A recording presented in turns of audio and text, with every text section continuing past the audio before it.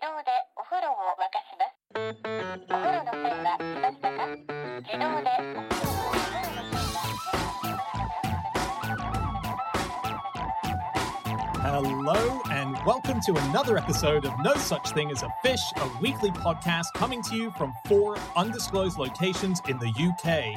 My name is Dan Schreiber. I am sitting here with Anna Toshinsky, Andrew Hunter-Murray, and James Harkin. And once again, we have gathered round the microphones with our 4 favorite facts from the last 7 days. And in no particular order, here we go. Starting with you, Andy. My fact is that museums need visitors' breath in order to preserve their exhibits properly. Interesting. So- Museums rely on the moisture from our bodies to keep their things nice. Yeah. Because when you breathe out, it's more moist than when you breathe in. You breathe in normal air and it takes a bit of your internal juice and it transports it to the outside. Don't say internal juice. That's horrible. That's... Is it? Sorry, Andy. Can I just Yeah. ask? With at the moment with COVID happening, not many people going to museums. Is there a way that we can donate our internal juice? Yeah, the British Museum is taking donations. You just say free post British Museum and you slap that on a big bag of juice and send that in. And they'll release it among the... Right. Yeah, so this is according to a curator at the British Museum, which has been closed for the longest time in its history. And normally they would get about 17,000 visitors a day. And all those people and their breath help keep the right level of humidity in the air because they've got so many objects which require certain levels of humidity. Things that can dry out easily. Maybe they're objects made of bone, which might crack if it gets too low. And this is a problem. Objects have been at risk of cracking out. So when we all are able to return to museums, are you suggesting maybe we should go around spitting on the exhibits? Yes, I am. Absolutely. We all have a lot of friends who work in museums, so I thought I'd contact a few of those to see if they have the same problems in other museums. Oh, yeah. So one of our friends is Paolo Viscardi at the National Museum of Ireland, and he said that this is spot on. Their problem is less with people breathing out so much, but more that when you open the door, normally it would bring in a lot of moisture from outside because it's always pissing it down in Dublin. And so basically you would open the door and that would bring in moisture from outside, and no one's opening the door at the moment. So that's a problem. I also spoke to our friends at the Penis Museum in Iceland to see if they have any problems with humidity at the moment. And Thorda wrote back to me and said they've not had problems with conservation due to the lack of humidity. We have discontinued stuffing our penises because it led to considerable shrinkage, which may prove problematic when you're in the penis business. But the few taxidermy specimens we have actually fared a little bit better due to COVID, mainly due to the lack of people touching them. Right. So people aren't touching his penises as much, and so things are a bit better for him under That's a COVID. blessing. Wow. And just a reminder for anyone who visits the museum, don't spit on them when it's opened again. No. Leave the Oh. penises alone. Can I just interject here to say how angry I was that you chose the 1 week I was away to discuss the Icelandic Penis Museum? I Oh, just want to sorry. mention that was quite thoughtless. I discovered this week when I was listening back that you let Sandy Toksvig talk about it instead of me. I'm really sorry about but that. When lockdown's look, over, just come. You can come round, and we'll get a bottle of wine out. We can talk about the Icelandic Penis Museum. Honestly, James, Anna, that means so much to me. Anna, we didn't know you listened to the podcast. If we thought you did, we of course. I tried to avoid it. Someone else had it on in the background. But I don't think you did mention they've got their only human penis quite recently. Did Hang you? on, And don't that's- turn this into a penis museum chat. Yeah. I'm getting it back to the Penis Museum. I will make up for that lost time. No, I did enjoy a quote from the Penis Museum when I was looking at how they preserved their objects, and they got their first human penis in 2011 from the 95-year-old Pali Arason, who promised it, I think, 15 years ago. I don't think he mentioned this. So he promised it 15 years ago to his friend, who's the curator, lived for an extra 15 years, which possibly wasn't expected. And there was an interview with the curator who was looking down at this 95-year-old man's penis, which he now has preserved. And the Independent reporting on it said, Glancing down at the glass container holding a greyish-brown shriveled mass, he admitted that the preservation had not been successful. So, Oh dear. What a I shame. remember that. I remember that story because I think there was a race to get the first human penis into the Penis Museum. And it was between Right. this 95-year-old guy and some 27-year-old bloke. And whichever of them died first was going to donate their penis. That is a brilliant plot for a murder novel, isn't it? Right, anyway. So sorry, Brett, I've got that out of my system now. You can go Yeah, back to proper great. Don't worry, museum. we'll edit that into the previous episode for you. I'd appreciate that. but it's a huge problem, and it's not the only problem they have. So in June, you remember it was a very hot summer this year. The British Museum had to specifically send in a curator because they thought that Oliver Cromwell's death mask might melt because it's made of wax, and it was so hot in the museum that, and that obviously is a very rare and precious thing. But so I assume that even during lockdown, there were one or two caretakers that were able to walk around the museum because, for example, with the problem of no one breathing and creating that humidity, they do have sensors, over 700 all around the museum, that go off when the temperatures and humidity are not at the right level. So they can adjust them. They can press buttons to make sure that it regulates. It's not entirely reliant on humans breathing on them. So I would have assumed there just would have been someone there to, put a hat on Oliver Cromwell's death mask or something. I think there are people who can do that. They have a few people who go in. There's a brilliant interview with James McLean, who I think Dan definitely knows, I would say. I'm not sure if you guys know him, who's the fish curator at the Natural History Museum. And it's been his job during lockdown for some of the time to go and have a look around and make sure that everything's okay. So he's had to look after the flesh-eating beetles, for instance.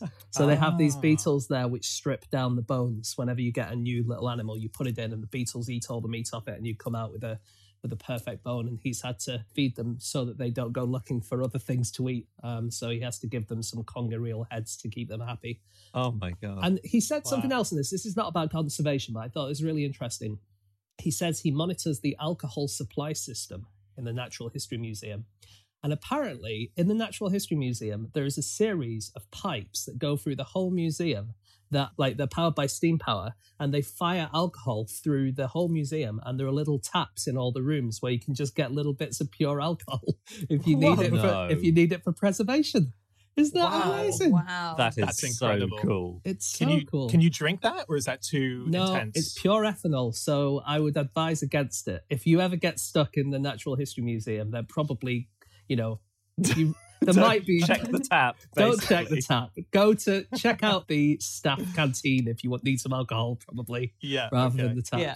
Otherwise, you've drunk from an ethanol tap, you're absolutely hammered, and you're in a room surrounded by dead, stuffed, giant, extinct animals, which sounds like something out of a nightmare. That movie, The Night at the Museum, is very different if you've been drinking pure ethanol the night before, isn't it? It's quite dangerous having all that ethanol there for preservation in the Natural History Museum. They have to be careful with the bigger animals. So I think the head of fish curation, who's called Oliver Crimmen, or he claims to be the head, but maybe your friend is his rival. They work together. Ollie and James work together, yeah. Okay, work together, rivals, whatever you want to call it. They stuffed their largest fish recently. So they've got 900,000 dead fish in there. And it was a blue marlin, which was 4 meters long. It washed up in Wales in 2016. And I just love the fact that within 24 hours, Oliver's there on the beach on the Pembrokeshire coast immediately. And it needed 10,000 litres of ethanol, which is what you'd normally preserve it in. But that's incredibly flammable and very dangerous. That would explode the entire museum if a flame got to it. So they had to sort of create this new solution for it, glycerol. But it's very 10,000 cool. litres? Yeah, it's big. How big is a marlin? They're much bigger than I realised. It's like the size of a tuna, isn't it, a marlin? Yeah, marlins are tuna. massive. I guess. Yeah. That's amazing. That is really Yeah. extraordinary. Does one of them do the heads of the fish and the other one does the tails of the fish? Yeah, but they flip for it on the start of each day to see who does it. Just back to the British Museum very quickly. What do you suppose the two most popular things in the museum? What do you think the two most popular things are? Okay. And I'm getting this from a British Museum blog from 2017, so it might have changed since then. Like I was the- going to say... Go on. Sorry. The mummies, I would say. People always go for the mummies, don't they? I'd say one of the Boom. mummies. Number one, Egyptian collection mummies is the number one most searched for thing on their website that people want to find out about. So what's number two? For number two, I would say maybe Rosetta the... Stone, is that in there? Yeah. Oh, the Rosetta It is Stone in is there. there. I I'd say the reckon- Fiji mermaid. Ooh, Oh, is got that a there? Or thing. the Elgin Marbles? Or the Elgin Marbles. Yeah, good call. It's actually Japanese erotica. So shunga it's called. And these are on panels. It's painting of very erotic Japanese, kind of Kama Sutra-esque looking drawings. And there was a big exhibition in 2014. The second most searched for thing on their website, more so than the opening hours, is for Japanese erotica. No way. It's no good knowing the opening hours if you don't know the way to the Japanese erotica. That's why you constantly see very disappointed looking, slightly horny people at 2 a.m, looking really angry outside the British Museum. Didn't realise they weren't open. Yeah, Oh my 40,000 God. annual searches for shunga on their website. Wow. And the Egyptian collection gets 53,000. Do we know if that's 40,000 different people or is it one unbelievably horny? One cool thing during this whole breath thing, one of the collections of the head of collections care is a woman called Sandra Smith. And she said about the breath crisis at the museum, she said, it was not alarming. That's a bit scaremongering. But it's fair to say that when we started watching the moisture dropping, we were all holding our breath and wanting it to normalise. What? Stop it, you idiot.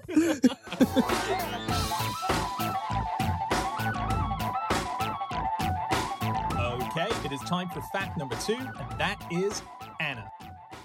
Okay, well, before I say my fact this week, I just want to warn any more squeamish listeners that it is kind of gruesome, but I want to reassure them that it has a happy ending. So, steel yourselves. My fact this week is that in 1997, a mass tug of war went so badly wrong that it ripped 2 of the contestants' arms off. Anna, no. I'm sorry. All of your guys' faces are making me regret this. We knew what you were going to say, Anna. Exactly. It doesn't make it any better. Every time you hear it, it gets worse, actually. Good I'm just going to say gracious. immediately, before I go anywhere near the rest of this, that they had some very extensive microsurgery and their arms were reattached along with extensive nerve grafting and they regained their hand functions, okay? Oh. So we're okay to talk about this. A tug of war ripped their arms off. Right. And that can happen. It was actually meant to be a day of celebration. It was in Taiwan and it was the anniversary of the end of Japanese rule. It was to celebrate that. And 1,600 people took part. And people don't realize how dangerous tug of war is. So that ended up putting 80,000 kilograms of force on this 5 centimeter wide nylon rope that could only bear 26,000. So it's kind of impressive that it hung on that long. And the rope snapped. And the rebound force of it snapping seems to have just torn off the left arms of the 2 people at the front of each row. So it's kind of amazing physics, I guess. That massive force is sitting in the rope when it's being pulled. Yeah. And as soon as the rope breaks, that force has to go somewhere. That energy goes somewhere. And so it immediately goes straight into the body of the person who's at the front of the row, who essentially pulls his body away from his arm. I'm so squeamish that I actually didn't do any further research on this specific incident that happened. And so I assumed that it was just that they got tugged at the wrong moment or that like the other 3,000 people on the other team all pulled at the same time and only one person had turned up for their own team or whatever. It was not that. It was interesting because it was a slightly different to the normal tug of war, I think, that we have in that there were lots of branches that came off the rope. So it wasn't just like, let's say it was 16,000 people. It wasn't 8,000 people pulling on one end of the rope and 8,000 people on the other. All the rope had loads of kind of bits coming off it that people would pull on the side because that's the way they do it in Taiwan. Yeah. Depending on your level of squeamishness, there is a really good Snopes article on it. The picture in which I found extremely confusing. So it does show a man lying on the ground after the tug of war next to his arm. And then the only other person in shot is a cameraman who's sitting there with his back to this man, pointing the camera in a completely different direction. And what I want to know is, what in God's name is he taking a photo of? That is more interesting than that. Oh, man. Well, there were 2 guys, right? Maybe it's the other guy. There were Must have two been the guys. other Other guy. arm. Yeah. Imagine Yeah. coming round after extensive microsurgery, hearing the surgeon saying, "Don't worry, we have brilliant medical science these days. We've managed to reattach your arm." You look down and you think, "That's not my watch." This happens a lot, right? And not enough that it's a sort of public announcement to say stop doing tug of war, but this isn't a one-off. There are cases that Don't you say can one read, off. But sadly, in these mass tug of wars, people do lose hands. In some cases, sadly, some people have died. But it's only with these mega tug of wars. I think one So- of the problems is that in professional tug of war, they have rules, right? They have very strict rules of what you're allowed to do and what you're not allowed to do. If you just get a load of people, like 1,600 people pulling on a bit of rope, they're not going to necessarily follow all the health and safety things. The main problem is like when you wrap it around yourself to kind of pull. And, Yeah. that's obviously a problem. In a professional tug of war, you're not allowed to do that at all. It's Jane- amazing how widespread tug of war seems to have been throughout history and all around the world, isn't it? Yeah. So in Thailand, it happens at Buddhist funerals, I think, in Thailand and Burma. And it's only if you're a really high up Buddhist, if you're a really senior monk, then there's a massive tug of war over your corpse. Not over basically. your actual corpse. Okay, well, it's over your hearse with the corpse on it. And it sounds kind of Wow. fun. It's your body's put on a cart and it's pulled to this field and it's going to be cremated. But first of all the villagers gather round and they pull at the cart on either side. And sometimes this goes on for days of just pulling the cart one way and then the rope snaps and the other team pull it a long way the other way. And they get cheerleaders and they have megaphones with people kind of egging one team on. And with this Buddhist monk's body rollicking around on the cart for a while. Wow. And I think the idea is that it's a way of getting all the goodness out of the monk, all the merit, they call it, before you cremate him. And it sounds like an absolute laugh. I was reading about professional tug of war and the world championships and stuff like that. And the best women's team is from Taiwan. They are unbelievably good. They've won every single world championship to date, right? Wow. But they go under the name of Chinese Taipei because obviously there's political things between China and the Taiwanese. And so they compete under the name Chinese Taipei. But whenever they play China, they always want to absolutely smash them. Okay. I read an interview with one of the players called Chen Li Hui. And she said that when she played against the Chinese, they could have beaten them really, really quickly. And she says, but instead we tortured them slowly before making them lose. So they just kind of make it look like they're going to win, look like they're going to win, look like they're going to win, and then they wow. smash them. Oh my Isn't that goodness. cool? That's amazing. Yeah, I watched a professional tug of war match just this morning, and it was very different to how I pictured it would be. As in, I thought you would have the gun or whatever go off, and it would be kind of a lot of pulling, a lot of just like, Tugging. come on, let's do this, Yeah. a lot of tugging. But what happens in the one that I saw, and this was the finals, and it was England and someone else. They started it, and they go completely rigid. They put their feet in, they lock down, and they hold, and they're pulling really hard, but there's no movement whatsoever. And this match lasted 9 minutes long, and for the first 5 or so minutes, it was just them basically holding firm. Wow. I think with a tension that I guess it just tires you out a bit, and then you make your move. So it's a sort of. But it's very boring for the first 5 minutes. You're That's just really staring at interesting. people leaning backwards. I read- It's basically. not a good spectator sport. Yeah, it's just motionless. Oh, a load of people have fallen over. The end. I read one article, and this was in a physics website, so they weren't going on the sporting side of it, but they reckon that it's just basically about friction. It's not even about how strong you are. Because if you think about it, if you're pulling on a rope which is attached to a wall, you can pull it as hard as you want. And if you pull and pull and pull, all you're going to do is move yourself closer to the wall. You're not going to move the wall because the wall is stuck there. And so the idea is that if the other team has got a really good base and really stuck on the floor with good friction, with nice solid boots, and you're on ice, you could be 1,000,000 times stronger than them. But all you're going to do is pull yourself closer to them. You're not going to pull them closer to you. So Definitely. I read a lot of the Tug of War International Federation rulebook in Oh, yeah. preparation for this recording. Oh my Oh, God. yeah. They're called TWIF for short. And their rules are so good. They're so interesting. So there are all kinds of rules. There's a whole page about doping in Tug of War. Not allowed. And there's not much anyway, because why would you? But the rules about What? shoes. Because are it so makes you stronger, surely. well, but it doesn't give you more friction. It does. Oh, you know, can't you take can't take a drug that friction makes you steroids. rough. Yeah. It would need to be a stickiness. You want sticky feet, don't you? Well, a stickiness drug. this is why the shoes section of TWIF rules is so enormous and comprehensive. You aren't allowed to have shoes that are more than 20% longer than your feet, because when you think about it, That's why is the what- clowns won the first 5 That's why the- Olympics, didn't they? They would win, wouldn't they? Because they've just got so much more surface in contact with the ground. Like, Right. and there are all these things you could be banned for. You could be banned for sitting down. That's happened when it was an Olympic sport. Actually, the British team ones got banned for sitting. It's not really sitting down. It's Well, actually, falling over. the first ever rules, I read them, and explicitly it says sitting on another member of your team is not permitted. Fair. That is fair.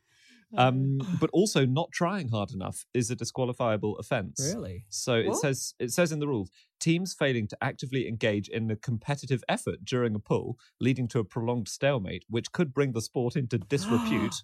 Don't know But how. that's what I was saying. Basically, what the Chinese Taipei / Taiwanese team were doing. Yeah. Right? Like deliberately not trying hard to try and make it. Yeah. Well, they got to watch out then.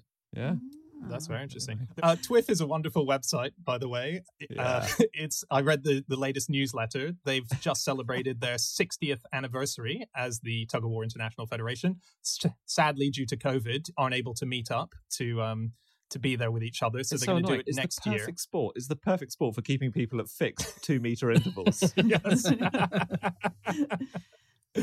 Yeah, so they're going to be meeting up next year for their 60th +1 anniversary in 2021. And I was reading their mission statement, and the mission statement basically is their main objective is they want this to become an Olympic sport again. They're desperate to get it back in the Olympics, because in the early Olympics, there were 5 Olympics that they were a part of, I think. Was it? 1920, I think, was the last that they Yeah. ever did. And Britain, the holders of well, not necessarily Britain, the holders, because it's actually a very specific bit of Britain. It is the City of London Police, who are the reigning Olympic champions of tug of war. And they're constantly trying to get it back into the Olympics, but it's not happened yet. And I think it should go back in. It's no different to the Really? discus. It's no different to. It's no I think different- it's quite a. Yeah, but it's no different to egg and spoon race or that race where you run across, put a different item of clothing on each time until you look like a farmer. That's no different. It's to that actually- either. It requires much, much less skill than those. It requires being fat and having spikes in your shoes. No. That's- It's not just about strength, as we know. It's skill as well. This No, is- that's what I'm saying. It's not about. It's nothing to do with strength. It's about standing there and being heavy. It's heavy. Heavy has nothing to do with it. I found it really interesting that we've got 2 people, me and Anna, on the side of tug of war is not a skill sport, and then we've got you 2 on the other side pulling in your direction. Only one way to settle it. I am pro God. the Olympic thing because Great Britain did seem to absolutely smash it. Because not God, only it's did the police incredible. team win, we were allowed to submit various teams, and I think Great Britain won all 3 medals in 1908, as well as winning various But medals. in the it wasn't rest. just Great Britain winning all 3 medals. It was specific police forces from Britain winning all 3. Yeah. So the City of London took gold, Liverpool's police force won silver, and then more other London policemen took the bronze medal. It could Yeah. not have been a It more was niche thing. quite controversial, though, because the Liverpool team, there is a suggestion that they were wearing such enormous shoes. And according to some people who wrote about it at the time, their shoes were so heavy that they could only just lift their feet off the floor after the game when they had to leave the arena. Well, so if you read the latest newsletter from the TWIF website, there's an actual breakdown of how a lot of these problems were solved by one of the founding members who helped to solve it, which is when they had their first international matches, every different country had different rules for what they were allowed to do, different size shoes, different grips, different laying down on stuff. And so it was this guy who writes his historical piece in the newsletter who says that he got together with everyone and they sort of internationalized the rules for tug of war so that there's now one solid way that Right. if you enter this competition, you can only perform it. I really hope that the TWIF website gets a massive spike in visitors. If you're listening to this, just please go to the TWIF website, because I want whoever runs the TWIF website to say, like, phone his colleagues, it's finally happening. We're doing it. Twiff just sounds like a swear word you use when you've got a toddler around, so you can't say the actual word, doesn't it? It's an absolute twiff. I think that there should just be the prerequisite that if you cannot mount the podiums to claim your medal because your shoes are too heavy, that's automatic disqualification. I'll just chuck it down here. That's fine. Imagine the very start of the Olympics where they're all marching around the stadium with a big flag and you just got the tug of war team dragging their feet along. Oh, here they come, the tug of war competitors. It always slows down for this bit.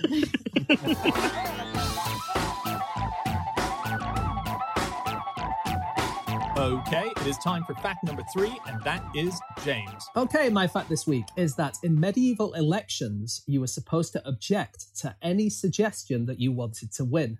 When he became Archbishop of Canterbury in 1093, St. Anselm refused to accept the ceremonial staff, so they had to break his fingers to force it into his hand.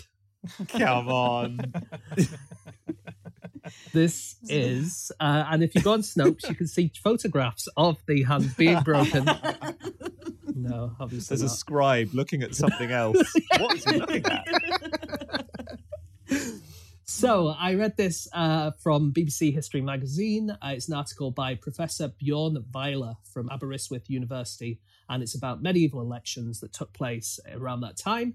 And there were always elections for things like bishops and archbishops and popes and councils and stuff like that. Sometimes also kings. Some kings were elected, which I didn't know. But the idea was that whoever won was going to be whatever God wanted. And you shouldn't really want to have power over other people if you're a wholly good person. And so you wouldn't try and go around getting people to vote for you or anything like that. It was really, really looked down on. You should just accept the nomination, accept the win, and say, well, I didn't really want this, but since you insist, I'm going to do it. And then St. Anselm, he got the Archbishopship of Canterbury, and they had to give him the staff as part of the ceremony, but he was like, no, I'm still going to pretend that I don't want this. And they had to break his You'll have Did to they force that really? ceremonial staff into my cold, dead hands. Oh, so he was definitely acting. Well, actually, probably not, because he was a saint. And if you believe all the stories about St. Anselm, he was an extremely pious man who didn't want any... It's funny because he's quite a famous saint and he did lots of cool stuff, but all the way through it's like, oh no, I don't really want anyone to know who I am. Oh no. Like he deliberately went to become the number 2 of a very famous monk because the other guy was so famous, he thought that will deflect all the fame off me. He's like the 2 fish curators at the Natural History Museum, is what we're saying. I love. It's such funny. Although he wouldn't have been a saint at the time, I guess. Oh, no, he would have just been Mr. Anselm. So Just Anselm, yeah. Just yeah, or Anselm. probably not Mr. Yeah. Mr. Anselm. We should just say he obviously set an example that a lot of world leaders follow today in his reluctance for power.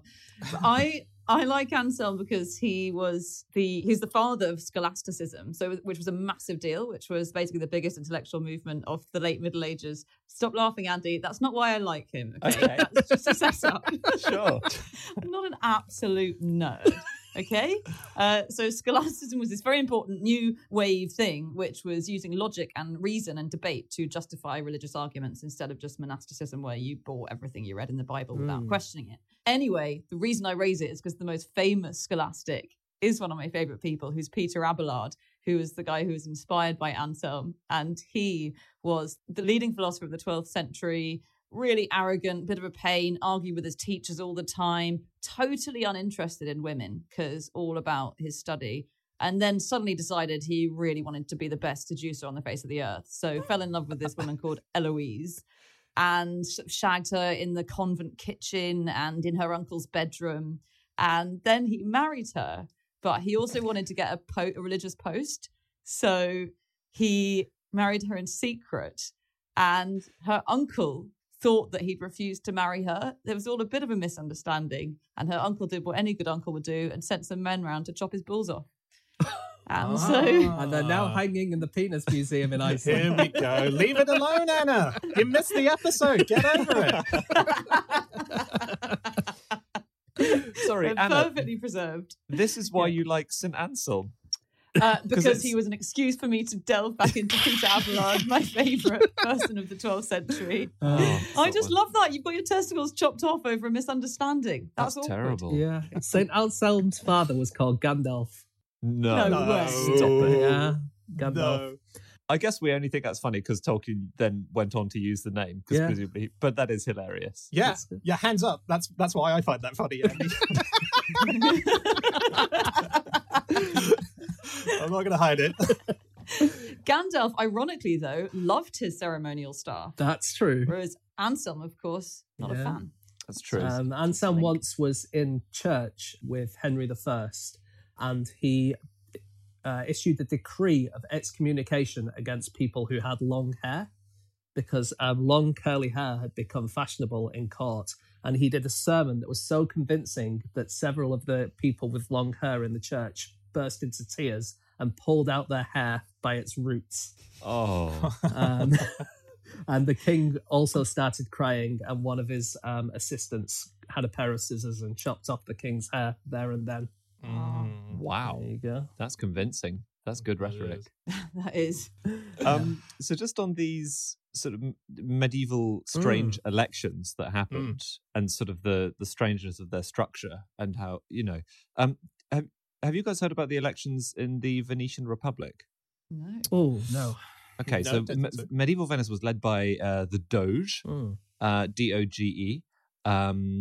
And the Doge was elected by the Great Council of Venice. Okay, this is a huge council, had lots and lots of members, and it was run by a few noble families, but it had hundreds of members, and everyone wanted to be the Doge. Obviously, very powerful, but the system was designed very carefully to stop anyone gaining and keeping power. Okay, so you had to stop people consolidating their authority once they were elected Doge. So it sort of keeps things in balance. So this is how they elected a Doge, right?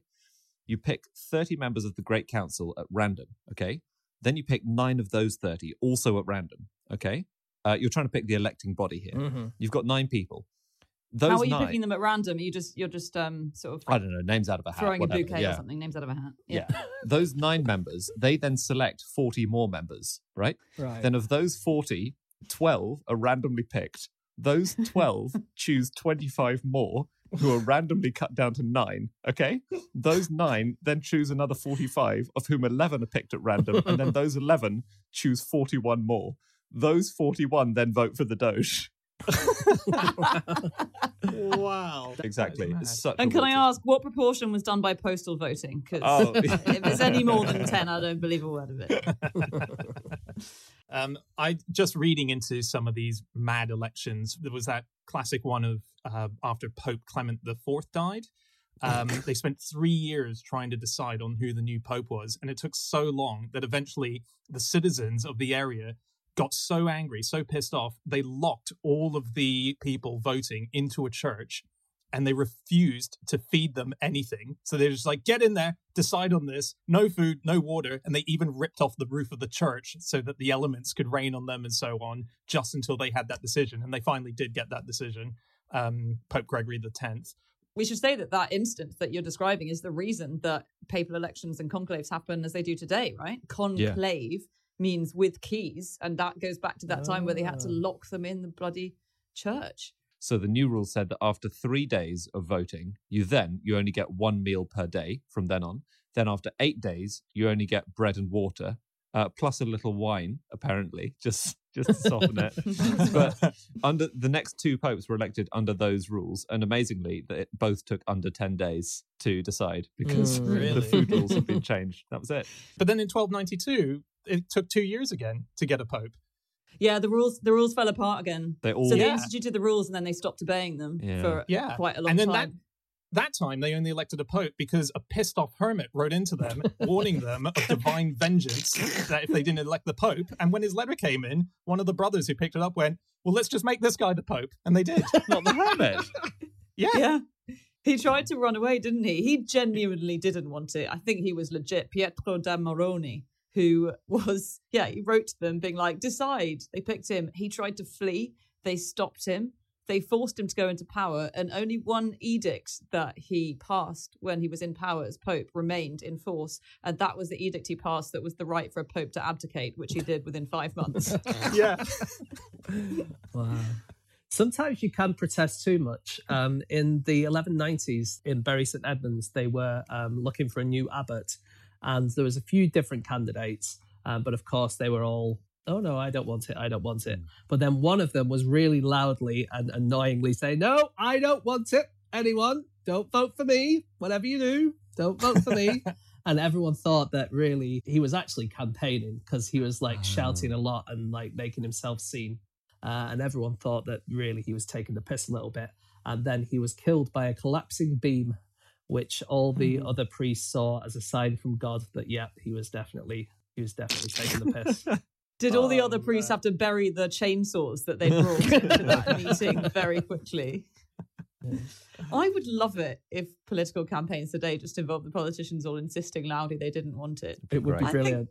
It would be fun. If they were trying to force your hand onto the Bible at the inauguration and you're saying, no, I don't want, no, I'm not touching it. No. It used to be like that in America. So when Horace Greeley ran against Ulysses S. Grant in 1872, he was the first one who went across the whole country kind of canvassing for votes. And all Grant's team, they just mocked him for it. They said, look, this is just, I can't believe what you're doing. This is not the right way to want to become president. We want a president who is a humble man. We don't want someone who's shouting from the rooftops that I'm the best. God, that's interesting. That, and when was that? That was kind of 1880 odd or? 1872, yeah. Oh, sorry. Okay, yeah. And actually, it's still the rule in America, really, or it's supposed to be that if you're going to be the running mate of a potential president, then you're not supposed to campaign for that. And that's now, you're not supposed to do that. So whenever, when Joe Biden was looking for his running mate and he said, I'm definitely going to have a woman, we don't know who it is yet, but it'll definitely be a woman. Obviously, all of the journalists would ask all of the main probable candidates, would you be up for it? And a couple of them said, yeah, I'd definitely be up for it. And then a lot of the commentators in America said, well, that's not really on. You're not really supposed to do that. You're supposed to say, well, if it comes my way, I'll see what happens. But I'm concentrating on campaigning for the president and stuff like that. Wow. I guess that still happens, doesn't it? Like in British politics, they say, do you want to be prime minister? And they say, no, I'm doing the job. That's what Rishi Sunak says every week, isn't it? Yeah. It's so transparent. I wonder if it was as grotesquely transparent as this in the olden days when even the nice ones, AOC and people, no, it wouldn't cross my mind, be president. No, I don't. I'm just here for the people, for the do-gooding. I wish someone would just say, the only reason I'm in this job is to achieve ultimate power.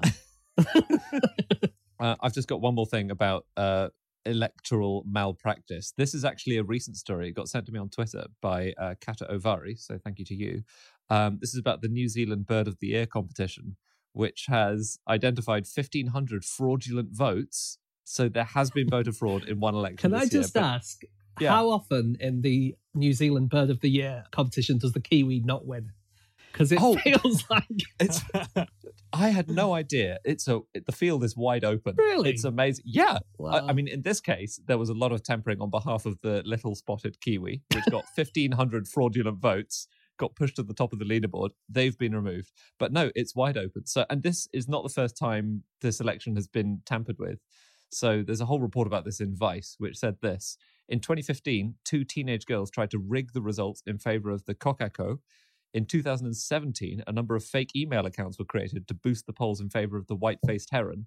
And in 2018, someone voted for the shag more than 3,000 times. Oh, man. I didn't even know Boris Johnson was in New Zealand around that time. That's the same guy Googling Shunga, the British Museum website, isn't it?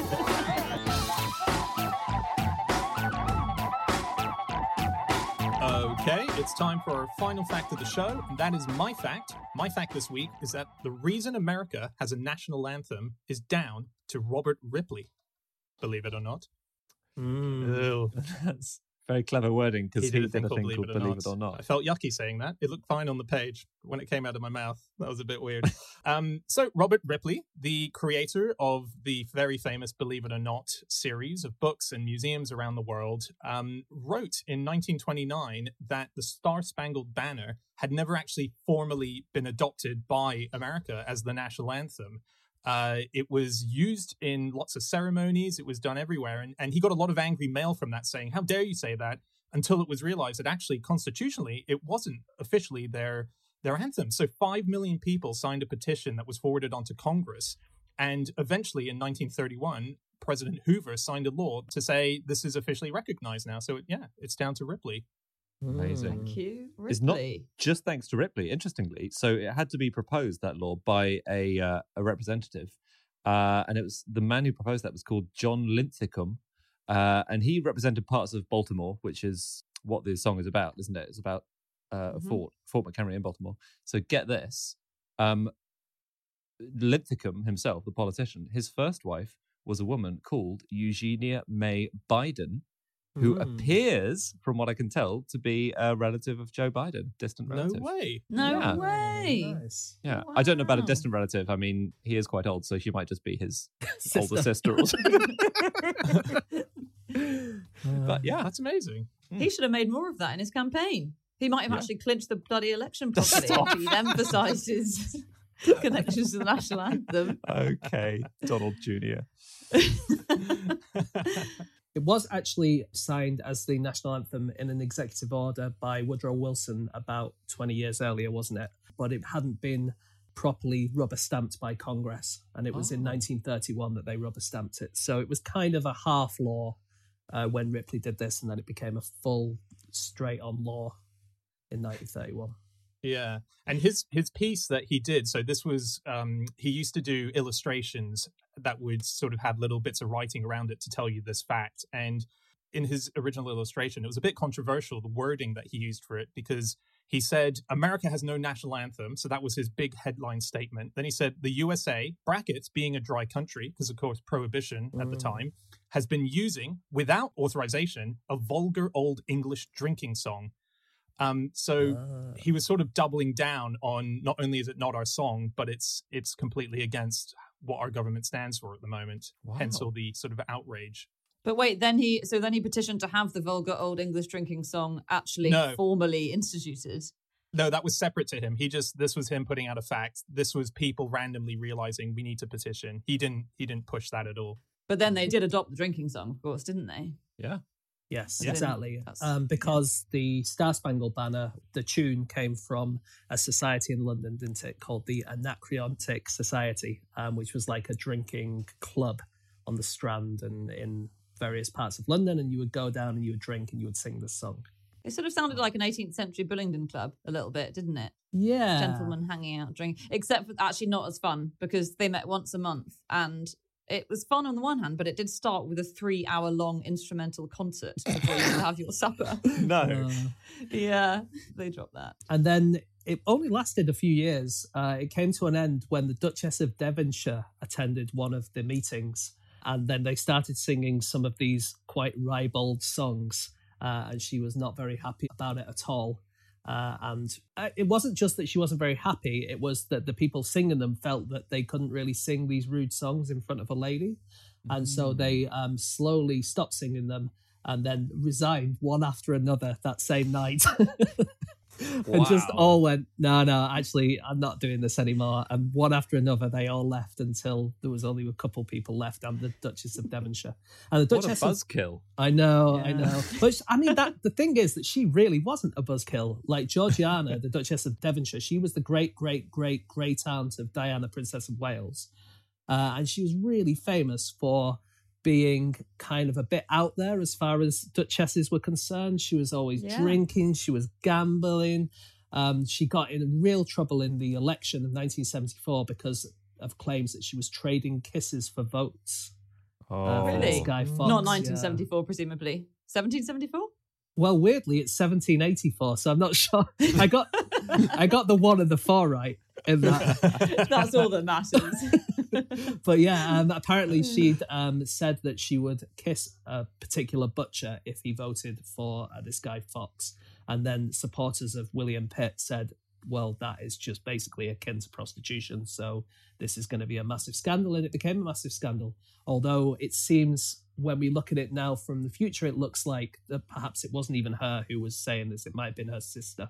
Wait, was her sister saying, I will kiss the butcher? Or was she saying, I'll get my sister, the Duchess of Devonshire, to kiss you, Mr. Butcher? What I believe happened is the sister said, I'll kiss the butcher if you vote for Fox. And the papers thought it was the Duchess of Devonshire who'd done this. Oh, so the sister was like the dodgy relative who's dragging down a proper political campaign. Kind of, yeah. Although really it was just an excuse for the Pitt team to just, you know. Yeah, it's such an ineffective method of winning an election as well. Like, if you have to transport someone around the country kissing everyone. Every butcher. Yeah. Did this poor butcher end up getting a kiss, for God's sake, from the Duchess or her sister? That's what I want to know. Everyone forgets about the butcher in this story. The butcher did. The butcher got a kiss. Thank God. And I think that was... If she'd have just said, I might give you a kiss if you vote, then it might not have been so bad. But it was the fact that she did the kiss and then he voted. So they were like, yeah, that's bang on prostitution. She was a cool dude, though. It must have been a really bad song for it to put her off. I think if you're ashamed to sing a song in front of the Duchess, then actually you shouldn't have been singing the song in the first place. Yeah, but it's very hard, isn't it, to sing the Star Spangled Banner? So I've never actually had a crack at it, but apparently it's got 19 semitones in it, and it's just such an inappropriate song for almost everybody's vocal range. Yeah. And mostly when you're watching someone sing it, you're just thinking, are they going to hit the high note or not? Yeah. It was written by a guy called John Stafford Smith when he was still a teenager. He was the lay vicar of Westminster, and he died at the age of 85 from a grape pip lodged in his windpipe. No. Well, can I say something about this? Yeah. I wasted a day, I think, trying to track this down. So John Stafford Smith, who incidentally never claimed that he'd written the anthem, refused to acknowledge he'd written it, even though everyone in the society was like, yeah, mate, you wrote this. Now, there's like various books say that the way he died was aged 85 or 86 from a grape pip lodged in his throat.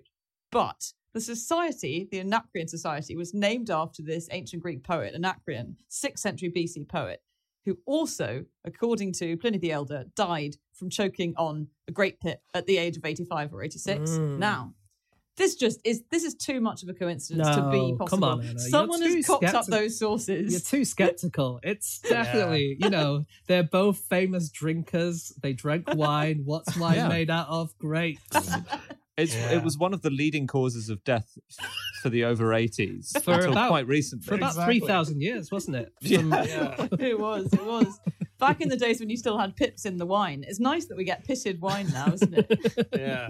So the old vicar, he's the one who wrote the original. Did he write the original lyrics, or did he write the tune? He wrote the tune. Sorry. Oh yeah. So when I was talking about the semitones thing, that's about the modern lyrics that came in. Song, modern anthem. Yeah. So that was written by a guy called Francis Scott Key, and he was 35 years old at the time when he was on a British ship in the Baltimore Harbor, and there was the bombing of Fort McHenry, and he was watching as all the bombs went down and so on. And it was in the dawn's early light that he saw this massive flag, the Stars and Stripes, still flying there from this vantage point on the boat. And he just found it so amazing that he wrote down these lyrics for not that song, just as a poem, and it got published in a paper, and it got adapted then by someone else into that song that we now have.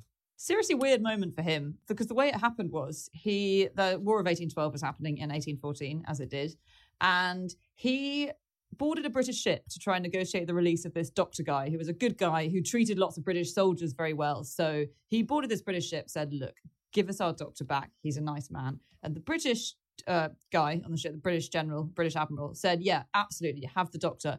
Would you mind just waiting a day, because we are about to bomb the absolute shit out of this harbour right in front of us? And so he then has to sit on the ship while all the Brits on there sort of flatten his homeland.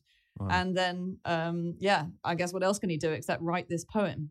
But the fun thing about it is the flag probably wasn't actually the same flag that was flying the next morning. This is according to the History Channel.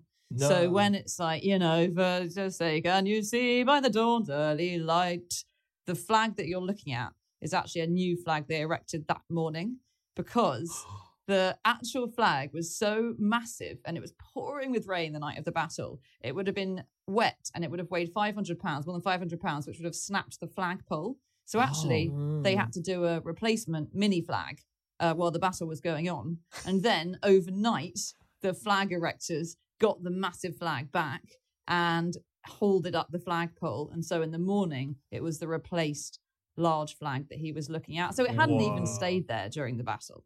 It's a false song, guys. This show hasn't even gone out yet, and already I can hear the fury of the Americans listening to this episode.